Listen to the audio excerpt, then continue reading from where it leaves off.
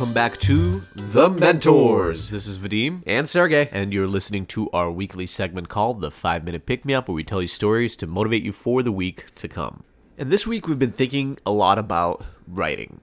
On Wednesday we had a session for School 16 with the global director of marketing for Oracle Retail, and she mentioned that one of the most important skills for her as a marketer and as a leader is knowing how to write well, or in other words, knowing how to be an effective communicator through the written word. So today we wanted to talk to you about why, as an entrepreneur and as a creator, it's incredibly important to prioritize developing your skills as a writer. Many first-time entrepreneurs don't realize how much time is spent actually writing. Think about all the different things that you have to do to communicate through the written word, especially in the early days when nobody knows what your product is or who you are or why you should exist. You have to be good at writing emails to recruit partners and to get customers through the door. You have to be great at writing website and product copy to create a compelling narrative about what you are building. You have to be incredible at writing job descriptions so that you can recruit people early on when you have limited resources. You have to create thought leadership content and pieces and speeches that you might give at conferences again to communicate reasons for why your business should exist. Almost everything that you do depends on your ability to write effectively. So today we want to talk to you about how you can become a better writer and why you should prioritize this as a skill to develop in order to increase your chances of building a successful business. So let's talk about what you can do to become a more effective writer. Because the first step is actually getting to a habit of doing it consistently. Our first piece of advice is actually similar to the advice that we would give to a first-time entrepreneur when we say that you should start a business around something that you have a domain expertise in, something that you know deeply, where you understand the customers deeply. Writing is actually very similar. To get good at writing, you need to start by writing about what you know about or something that you actually care about really deeply. If you have deep domain expertise about the topic that you're writing about, you're not going to run out of ideas as to what to write about. And if you care about what you're writing, if you care about exploring a new topic, you won't mind spending hours researching that topic to make sure that you can actually put together a great narrative around what you learned.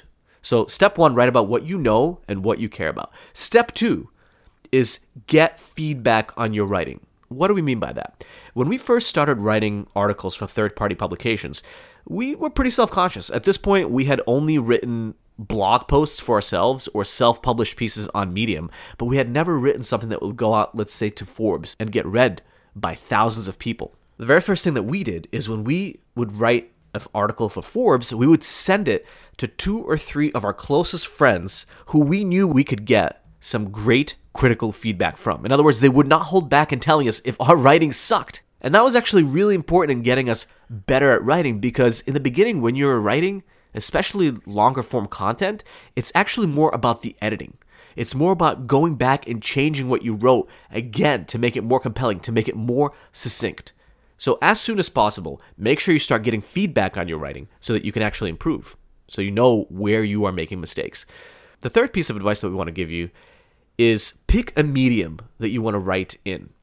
So for example, if you're creating a product that requires a lot of thought leadership, that requires you to educate your audience, then start writing longer form blog post content in the form of an essay, or start writing articles that are meant to be consumed by a large audience of people.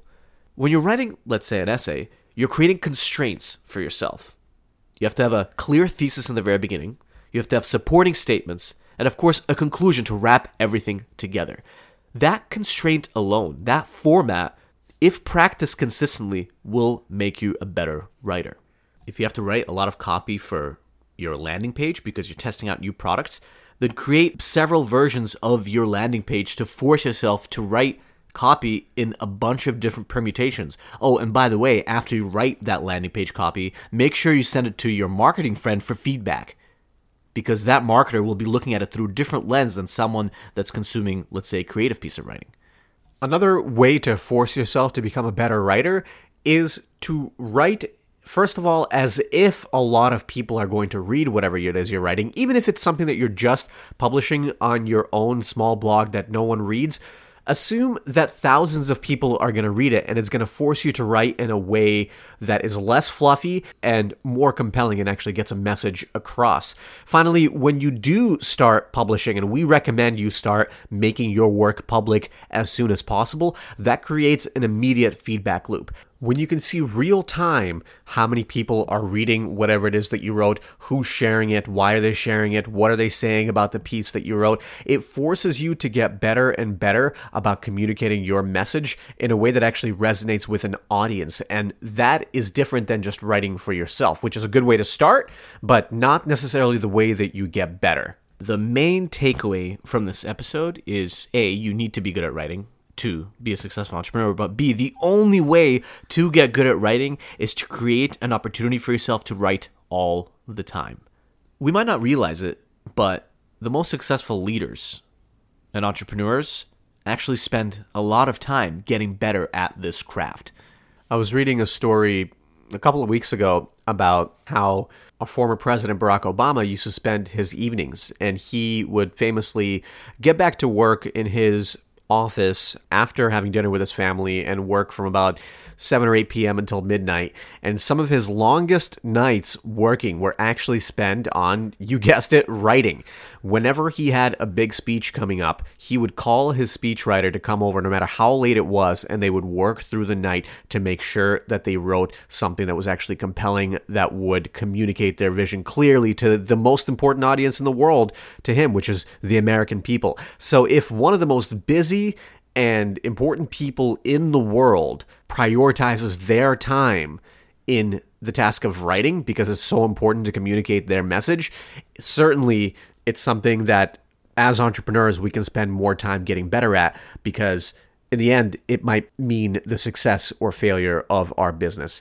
So this week, we compel you to try to find 15 minutes in each day to sit down, turn off all other distractions, and just focus on writing.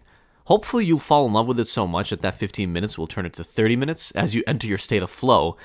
But by prioritizing it this week and getting comfortable with the process, we hope that you build it into your continuous workflow, because we guarantee that you'll start seeing the benefits from developing that skill very quickly. That's it for the 5-minute pick-me-up for this week. And we're actually going to see you on Wednesday this week, because we're excited to share an awesome interview we did with Andrew Clark, who's a gentleman who actually started a university less than 20 years ago, and we're going to find out exactly how he did that. Thank you for listening, and we'll see you soon.